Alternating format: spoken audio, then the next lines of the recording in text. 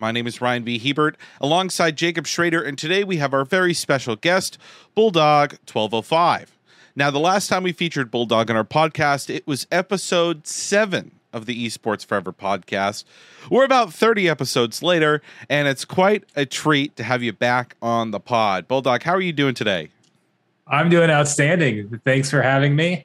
A lot's changed since then. A lot has changed. Speaking of, Jacob, a word about our sponsor, EMP.money. Of course. Thanks, Ryan and Bulldog. Great to have you. I got a few things to say. First off, EMP Money as our sponsor. Great to have them as always. They actually recently added EMP as a purchasing option to Splinterlands, and they just announced a version of their detonator contract called the Generator that's actually going live tomorrow. So very exciting stuff. That contract takes SPS BNB, similar to the detonator, similar to the reactor on EMP, and that's really exciting. Additionally, we've got an upcoming Splinterlands tournament with EMP, the Zen Sportsians and Emperors. Bulldog is going to be there. It's going to be a Silver League modern format tournament for $5,000 in prizes, half USDT on Zen Sports, half EMP via Binance Smart Chain. That's coming up on October 1st. Very exciting. And then also we are running the Play App Extravaganza contest right now and giving away $5,000 over the course of the month. This contest started about 9 days ago, so we're 9 days in. But every Sunday we do multiple prize drawings, one for someone who has downloaded the app, another for someone who has retweeted one of our tweets. And then at the end of the month, there's a referral bonus for whoever refers the most people. But, you know, without saying any more, Bulldog, it's great to have you. Looking forward to this. Oh, absolutely. Always fun to talk Splinterlands, NFT gaming, any of that stuff. Absolutely. I couldn't agree more. And so starting off right away, the last time we had you on the pod, Bulldog, you had just become and or had just found out that you would be the community manager for Splinterlands. And in that time, I've popped into many town halls, and I've seen you posting left and right, doing your job, that sort of stuff. Very simply, a lot of us got to wonder, how has that been for you? You know, you started off as this big content creator in the space, and that still hasn't stopped, I assume. And I've kind of seen a little bit of posting here and there. But with the community manager job, I'm sure it's a lot. So how has that been? Oh, it's been great. It's basically a dream to be able to just interact with the Splinterlands community. Pretty much 24/7. So helping out players, talking to guilds, kind of in a way just being an ambassador for the game and trying to help the game, help the community grow. And it's a lot of fun. It certainly beats being a pharmacist, that's for sure. There's been quite a lot of exciting things going on in the Splinterlands. Maybe you want to tell us a little bit about, you know, Rift Watchers, node licenses. I'm sure it's been a lot of work for you fielding questions, but inform us and our viewers about what the new recent releases in Splinterlands have been. Oh yeah, it's been a whirlwind just the last month or so. Basically when Splinterlands, so during the bull market last year, sold all these chaos packs, raised all this money, that type of thing, used that to basically go expand the team. And it took a while for everything to kind of get restructured and put together. But we're at a point where we're seeing they're just pumping out so much content now, so many changes. We've had a bunch of big economy changes that have kind of worked on stabilizing the economy a little bit, putting the incentives in the proper places. And there's actually an update coming today regarding that, where each league and each format is going to have their own SPS reward pool for battles. So I'm personally excited as somebody that likes to play in like modern diamond, modern champion. It's been hard to find battles up there because there just haven't been people pushing that high. And now that they're going to have their own reward pool, there's going to be a lot more incentives to climb and that type of thing. And how were the reward pools distributed beforehand? So before as far as the direct SPS rewards for battle, so you win a ranked battle, you earn SPS.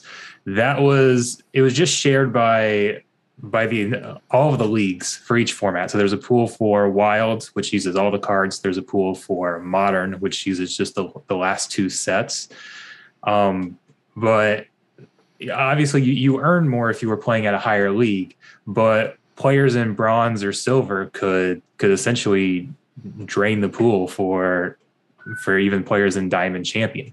There was a fixed amount of pool, so the more people you had playing, the less you earned per player.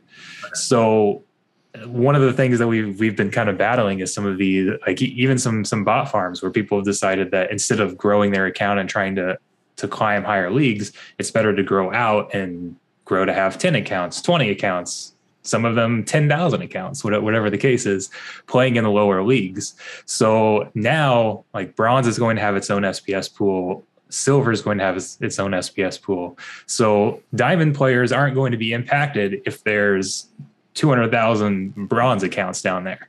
And if there's a bunch of Bronze accounts, all the Bronze accounts will share those rewards, and it'll try to have incentives to go ahead and push up to higher leagues, or push up to Diamond, push up to Champion, and combine those together to fight for higher leagues.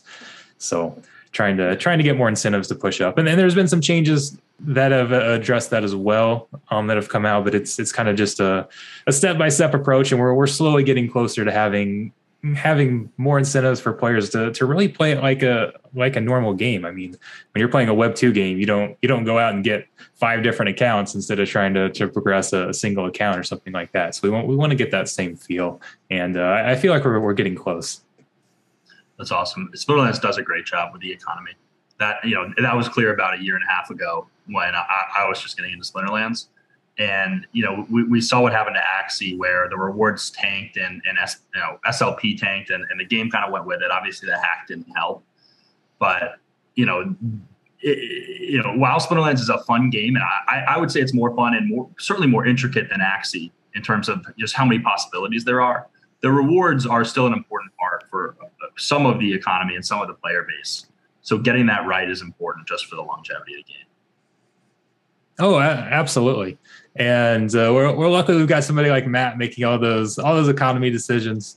He's got Splinterlands way ahead of other play to earn games in terms of economy and how things are balanced, and doing some really revolutionary things. And it feels like that's the last year, maybe not quite a year, but there's been a lot of changes towards even stabilizing that and making it a true sustainable play to earn game. And I'm excited that it feels like there's always going to be adjustments and things, but as far as major overhauls, it feels like we're kind of coming towards the end of that.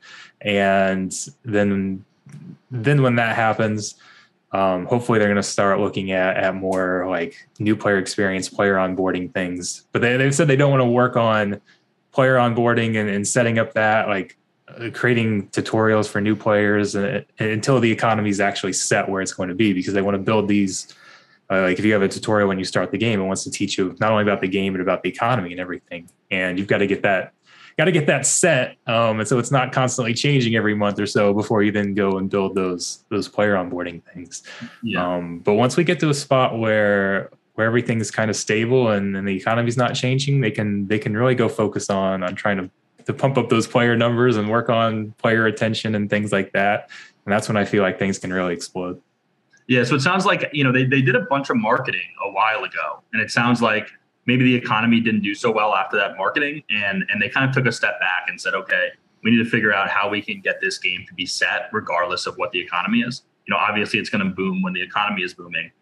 Is that true that, because they did do a bunch of marketing, but it sounds like they've kind of taken a step back, focused on the core economics of the game, and will continue marketing when they feel like it's in a good place. Yeah, I mean, and they're still definitely making all sorts of marketing pushes and things like that. But it's the approach has certainly changed, and I expect when we look at maybe next year or so, when things get more stable, marketing will really take it to a different level. But even like one of the new things coming, the whitelist is coming on Thursday, is the Rooney project, where it's a generative NFT project on Ethereum.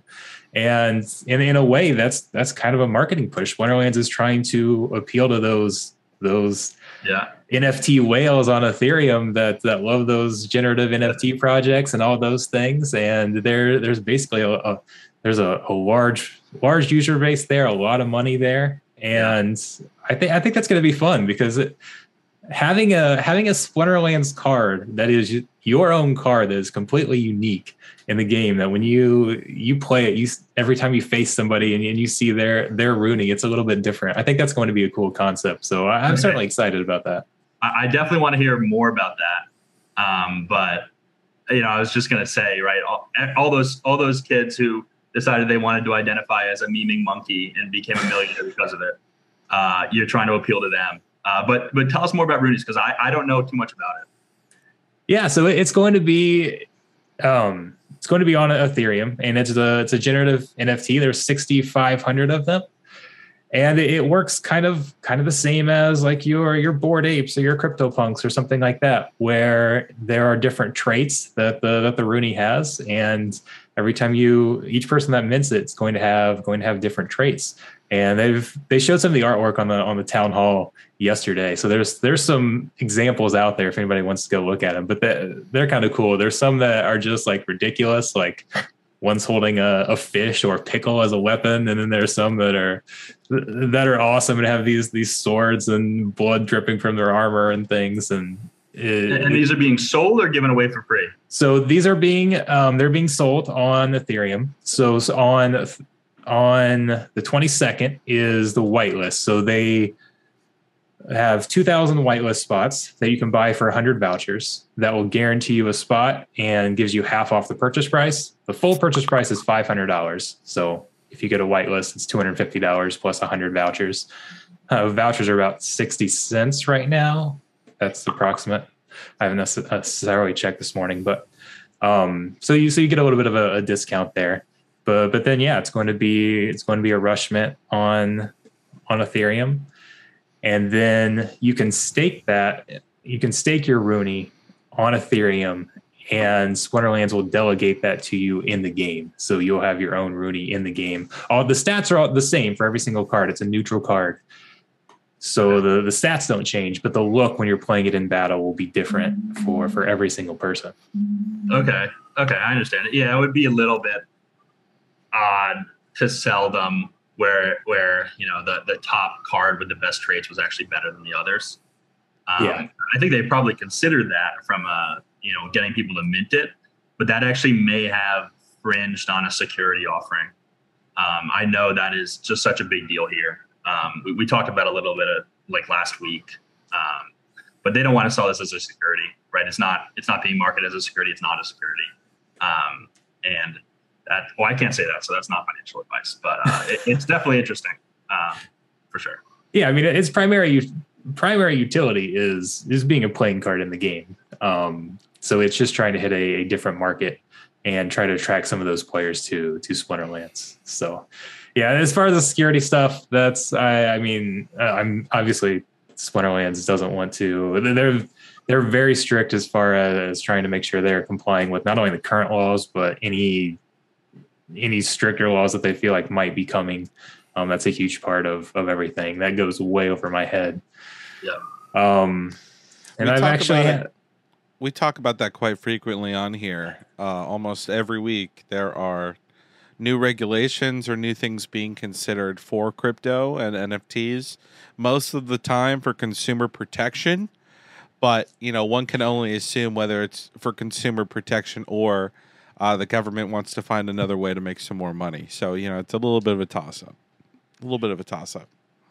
Yeah, and I've been meeting with I'm actually launching my own generative NFT collection, and I had several meetings with Splinterlands where I had to scratch some things and change some things because they wanted to make sure I wasn't offering a security. So there is so much stuff there, and I can't come close to understanding it all. It's just okay. I do what I'm told and what I'm allowed to do, and I go from there. Yeah, that's what the lawyers are for. Pretty much, yeah. Well, continuing on here, speaking of personal content creation, so developing your own generative NFT collection, how has your personal and content creation been going as a full-time community manager for Splinterlands? I know we kind of talked about this a little bit when you were last on here on how maybe that work-life balance would be. How has that been for you? Have you kept up? Have you found yourself just delving way more into working with Splinterlands and those players rather than just producing your own content? Oh, the focus is definitely on Splinterlands. That's certainly number one. So I haven't, like, there was a brief period of time where I was full-time as a content creator. I'm not putting out as much content as I was then, but I'm still getting quite a bit out there. Still got a lot of Splinterlands videos, still playing other games, streaming generally two to three other games I'll check out per week and do some streams on them and post some short form videos. I've been trying to work on growing my Twitter's been a big focus recently, and putting more of the videos directly on Twitter and instead of YouTube, because Twitter actually seems to be a little more friendly there. But no, it's still going pretty well, and the channel and everything keeps growing and expanding. That's great. That's great. Speaking of growth, Splinterlands has seen some tremendous growth and has had a lot happening in the past month and beyond now, as you've described. How do you see the growth of Splinterlands from here on out? You know, you've mentioned how they keep growing, keep adding on, and I guess you guys were talking a little bit about a marketing step from a little while ago that maybe wasn't too successful, but seems like that they've kind of honed in, focused down, and then now they've come out stronger than ever. You know, for you as community manager with the community, how do you see the growth of this game moving on as you have an upcoming NFT project that's going to give out individual cards? I mean, and I know this is a pretty general question. What is the growth? It's kind of vague. So, in your own way, how do you see the growth? What's going on? Oh, I think growth overall hasn't been all that great over the past few months. But I mean, a lot of that's just market conditions, and we're in a bear market, and it feels like we're doing a lot better than a lot of other projects that are even struggling to stay afloat. So it's all about building right now, and just kind of really taking advantage of. I mean, it kind of sounds cliche, but you hear the building in a bear market. There's a lot of the economy changes that we're making would be hard to make in a bull market when everybody's making money and that type of thing. And almost every change that Splinterlands makes now goes through a DAO vote, where SPS stakeholders vote on changes they want to see. And if everybody's making a ton of money and is seeing a ton of growth that way, it's hard to convince people to make changes where things might not be as stable down the line. But you get in this type of economy, and you can kind of work on cleaning things up and getting things fixed and more stable, so that we can scale when the next boom hits, whether it's because of a market boom and an overall bull run, or Splinterlands has so many things coming. I mean, they're launching new games like Tower Defense with pre-sales today. They're launching completely separate projects outside of Splinterlands. We've got Genesis League Sports. They've got that white paper dropped. Was it last week? It was recently, but that's partnered with the Major League Soccer Association, and it's set up to partner with lots of other major leagues. So I don't personally know who's going to partner there, but they are fully expecting to partner with other major leagues, whether it's in MLB, NFL, whatever the case is. And there are a whole bunch of different target audiences that they can potentially pull from. So you never know what's going to be the thing that kind of blows up, but it could be something where, now they've got an NFL partnership, and that, even though we're not in a bull market, that blows up and brings in a bunch of players. And then they see it's associated with Splinterlands, and people come over from there. And the reality is like with Splinterlands, there's not really, there's a lot of cards, but when you look at it from an overall perspective, I think like with our latest set, if there's only enough, I don't have the number off the top of my head, but like 15,000 maxed out decks or something like that. Wow. So it doesn't take, you just get one decent growth spurt, and everybody combining those cards, trying to grow, and things just take off, and it can snowball from there. So you never really know what's going to be that spark. But they just keep building and giving themselves more opportunities. And something I feel like something's going to hit and cause that spark that starts things again. We talked a little bit about this last time, actually, how the future of Splinterlands wasn't about Splinterlands. It was about the additional games that they were going to build and then tie into their economy, right? And, we kind of knew that was the case and happening, but it's really coming to fruition now. I had no idea about the tower defense game. That sounds exciting. I talked to you about it a little bit last week and told you it's my dad's favorite type of game. He played this game called Defense Grid endlessly. So I think I can actually get him into it and see if he likes it. That'll be a lot of fun. But tell us a little bit about tower defense. How does it act as an NFT game, right? Is it multiplayer? As much as you can spill. So right now it's just it's PvE. So there's no multiplayer or anything like that. PvP will come, guilds will come, or are scheduled for. I think on the roadmap it's like Q4 next year. So it's down the line. It will come eventually, but it's not immediate.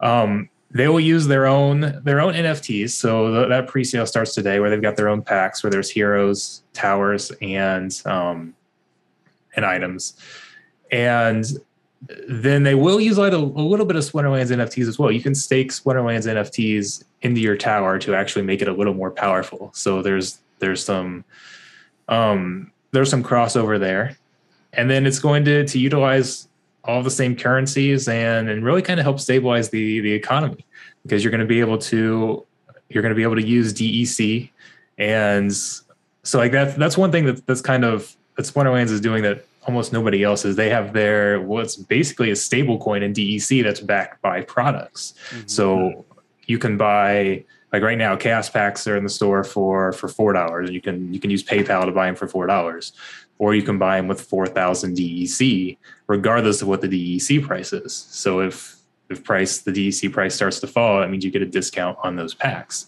Mm-hmm. Well, right now there's really not a ton of interest in Chaos Packs, especially with all these other things coming out. People want Rift Watchers. People want these other things. So DEC's fallen a little bit, but now you'll be able to do that same thing with tower defense packs. So that's a second product to help kind of stabilize that price. And that's what's going to be really cool, is as they start to add more and more games. I mean, if you look down the future and there's 10 or 15 Splinterlands games that all utilize that same currency, that really helps stabilize that value and gives people more confidence in it, because you only need a few of them to be in high demand at any time to stabilize that price.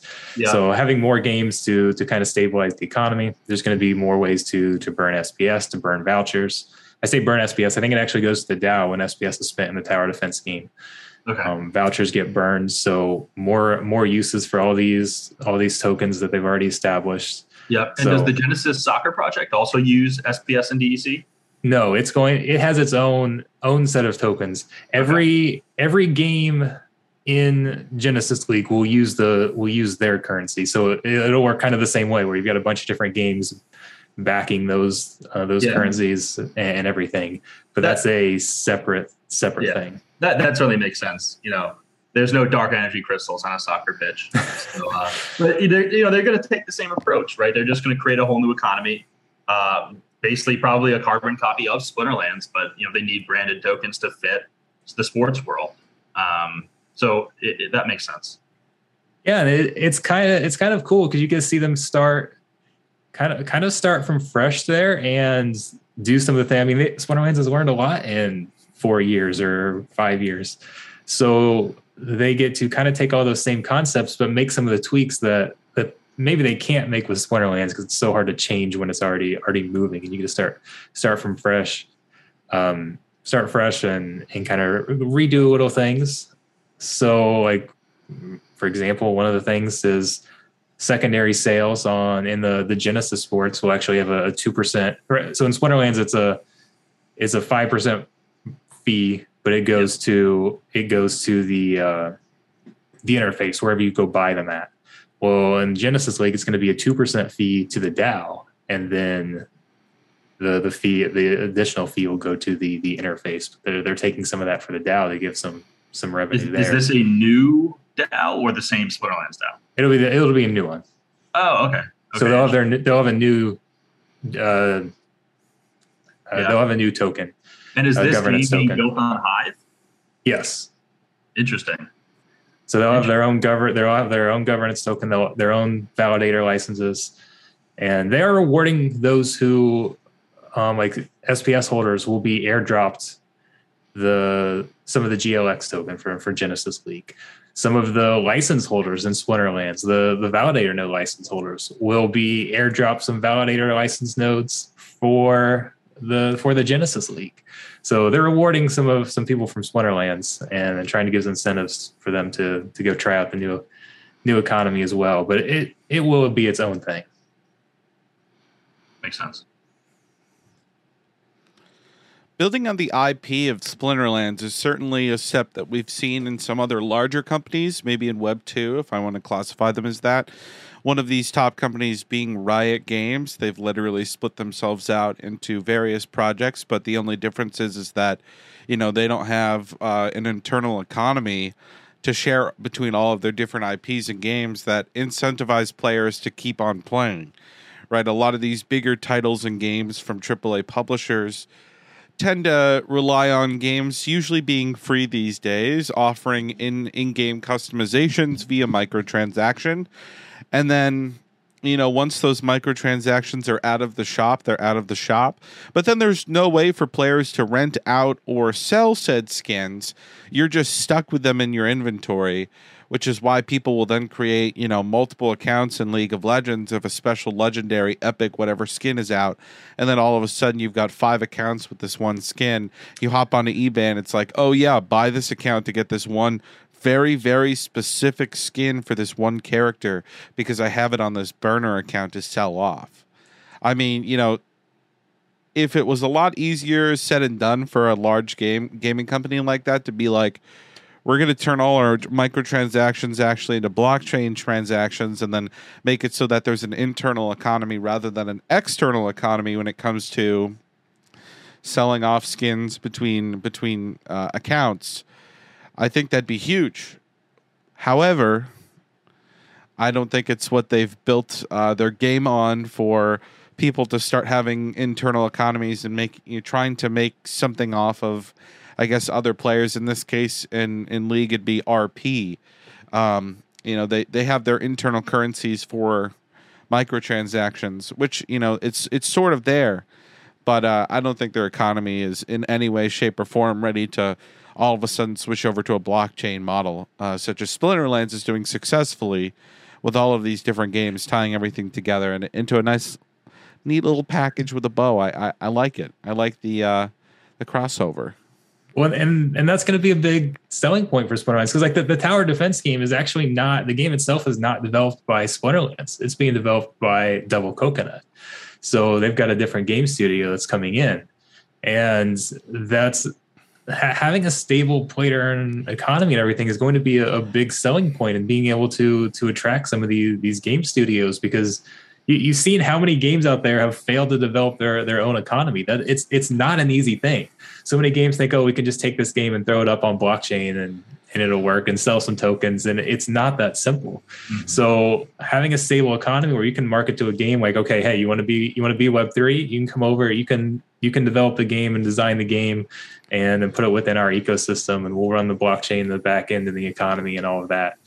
And that can be a huge thing for Splinterlands and a huge way to grow. Yeah.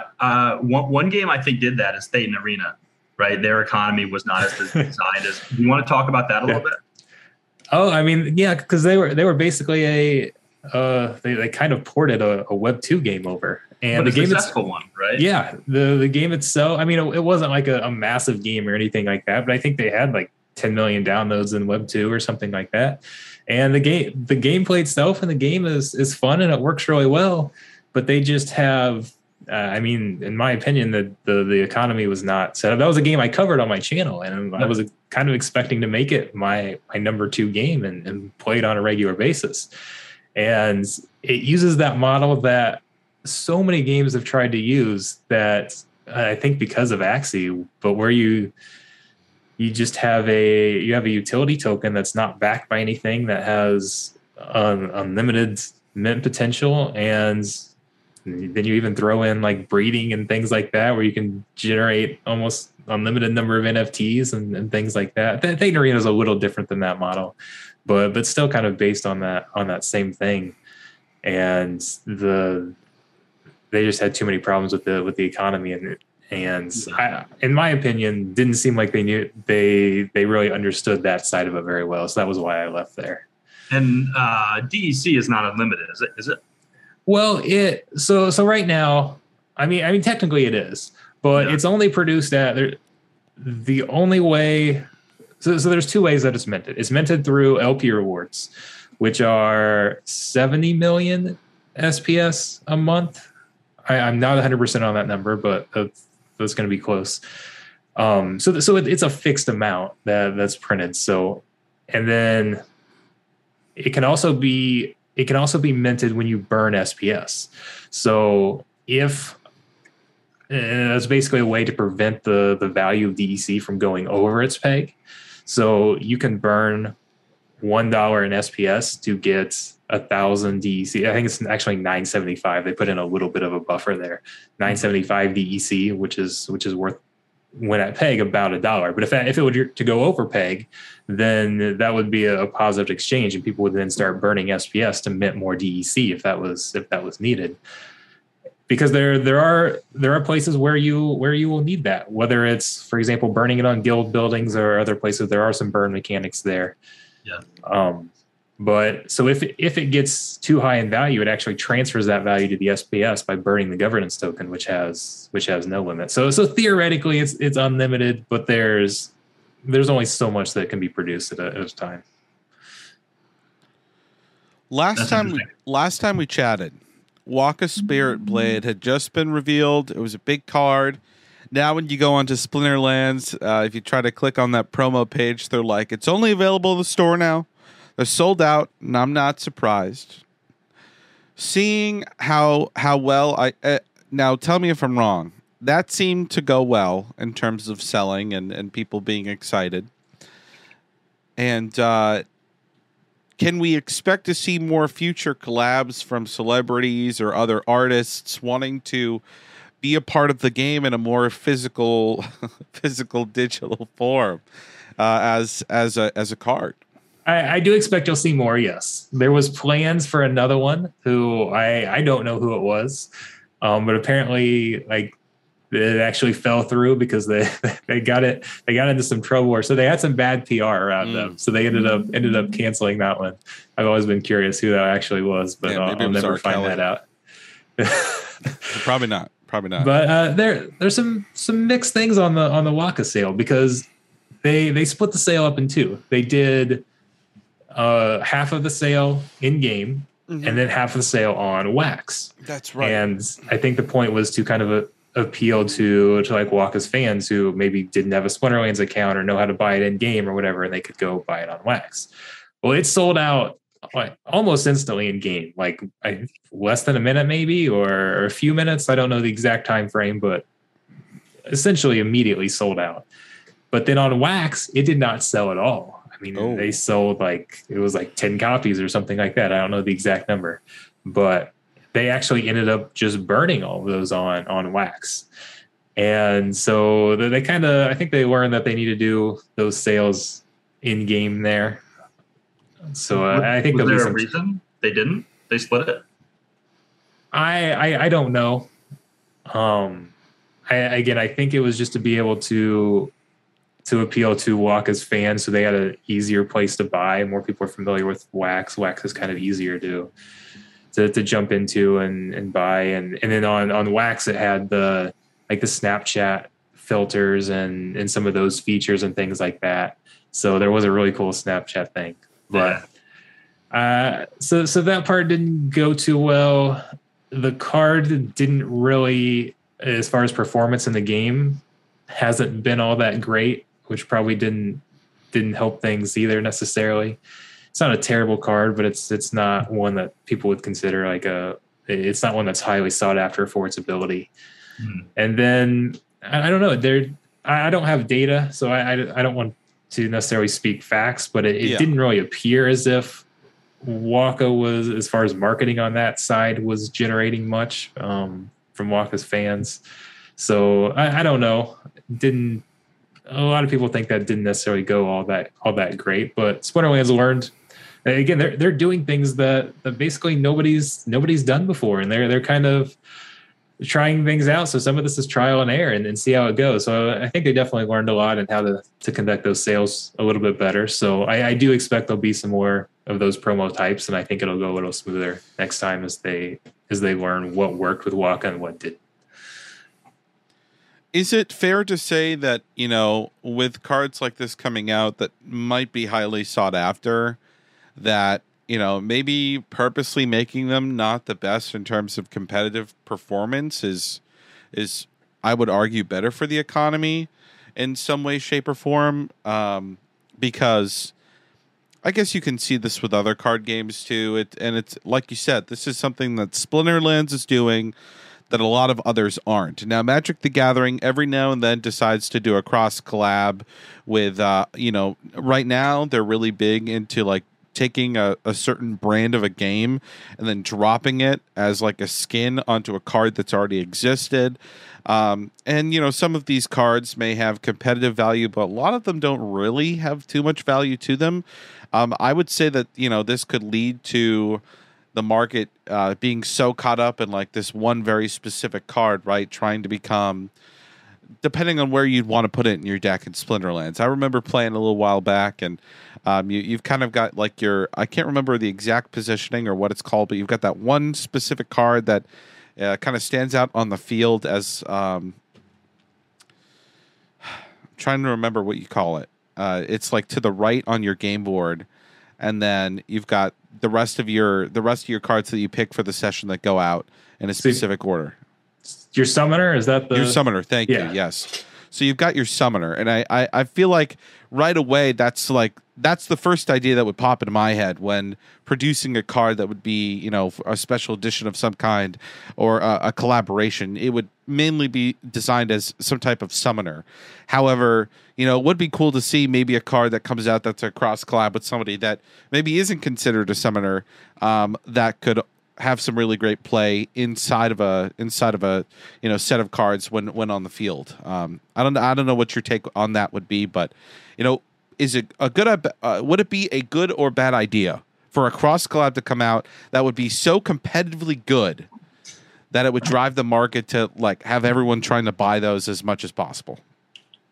I mean, I think it kind of depends on what you're trying to do. I don't think I would want specific cards like that to necessarily be considered the best cards or anything like that. But with Splinterlands, what you can do, there's so many different rule sets and mana caps and just different battle conditions. It's true. That I think a lot of times when you're trying to create these cards, you're trying to find cards that might be extremely good, but in niche situations or something like that. So it's like, okay, in this rule set, like, okay, this is a great card and you want to have this card, but it's not something that breaks the game or is overpowering, because most of the time you're not playing in that rule set. So it drives people to really want that card for the one situation and makes it stand out without having it overpowered. Got you. Okay. But then, like when they're developed, like for example, Roonies that they are selling, they wanted that to be, because that's kind of your unique thing, that each person has a different one. They wanted that to be a card that's played frequently. So they made it it's not necessarily overpowered, but it's a neutral card that has a lot of versatility. So it's a card that will get used very frequently. So people will see that out on the battlefield a lot. So that was something they wanted to get a lot of visibility that way. So it just kind of depends on what their aim is or what the goal is for any certain card. And Splinterlands is preparing for the cosmetic changes of cards being individualized, so to speak, or in-game are the cards going to appear similar? I guess is the big question. No, each in-game, your Rooney card will reflect what it actually looks like on Ethereum. So yes, okay. Everyone will look different. So you'll be able to recognize playing certain people, especially up in like Diamond Champion League where there's not a ton of players. So you get very familiar with your opponents and who you're playing. And I'm sure it'll be cool when you see it out on the battlefield. Like, oh yeah, I know that's such and such's card, or whatever the case is. So yeah, I look forward to that kind of personalization aspect. Yeah, that's pretty cool to be able to be like, oh yeah, I know this person. I know them well. After facing them many times on ladder and trying to just get the dub, or be like, yeah, I beat this person all the time. I see the same thing over and over and over again, and it doesn't change. Yeah, I'm with you there. It's always fun to be a part of that and see sort of like a signature of somebody, and so that is a really cool aspect of this project. I'm also curious, with the release of this Rooney project, did they wait purposely till after the merge, or was it just coincidental that the merge was occurring around the same time right now? As this project coming out. I think it was just coincidental. I don't actually know that, but no, for the most part, I don't really feel like Splinterlands has really delayed things or tried to time things with the market or that type of thing. Mm-hmm. They're more just get it as soon as we get it done. Let's put it out. A lot of times they even talk about what they call an MVP approach, the minimum viable product, and they'll just kind of get a first version of things out, see how it goes and how stable it is, and then make upgrades as they go, which is a little different than, and some, like, it's nice because things kind of get here faster that way. Sure. But sometimes as community manager, it can kind of be rough a little bit, because when you see like a more traditional Web 2 game, a lot of times like they don't even start marketing what's coming, or like if an expansion is coming to the game, they like completely finish, like the expansion is basically done before then they start marketing, and they schedule the release out a few months or whatever the case is. Oh yeah. Splinterlands will, like, as soon as they've got a concept, what they're working on, sometimes it's like they'll kind of throw it out there, and you've got things like land and boss fights that Splinterlands has mentioned are coming for a while, but it's taken a long time. They're not here yet. So people then get impatient when they're waiting for these things and that type of thing, and you don't know exactly when it's coming or anything like that. So it's a little bit of a different approach, but I do like how things get here quicker, and it's just kind of whenever it gets here, it gets here. Yeah, absolutely. I know the feeling. It's sometimes a premature announcement of some kind can bring lots of excitement, and then it can also bring frustration when folks do not see results sooner than expected. So I feel you there. At least I'm not on the dev team. I can imagine there's sometimes when somebody's like, oh yeah, we're gonna work on this, and it'll be maybe a month, and I can just imagine the dev team who's the one actually coding it. Like, a month? What are you doing to us? Yeah. Yeah, that's tough. That's tough. But hey, Bulldog, thank you so much for coming on the podcast today, and for hanging out with myself and Jacob. I know Jacob, you always gets a kick out of this. So always the Splinterlands chatter. It's not often that we get to really go into such deep depths about Splinterlands, and so it's an honor to be able to have you on here with us today to be able to chat with you, and it's amazing to see where you've been, where you've grown, where you're going, and hopefully maybe in another 30 episodes here on Esports Forever we can have you on once again and see how things are going from there. Maybe community manager is just in your past at that point, and as the community keeps growing and as the game keeps developing. Hey, I appreciate you having me on here, and yeah, we'll see where things go, how fast Splinterlands expands, and what all opportunities there will be. So it's going to be fun. Well, thank you to all of you for watching today, watching this video, taking a listen on Spotify, some of our broadcasting platforms.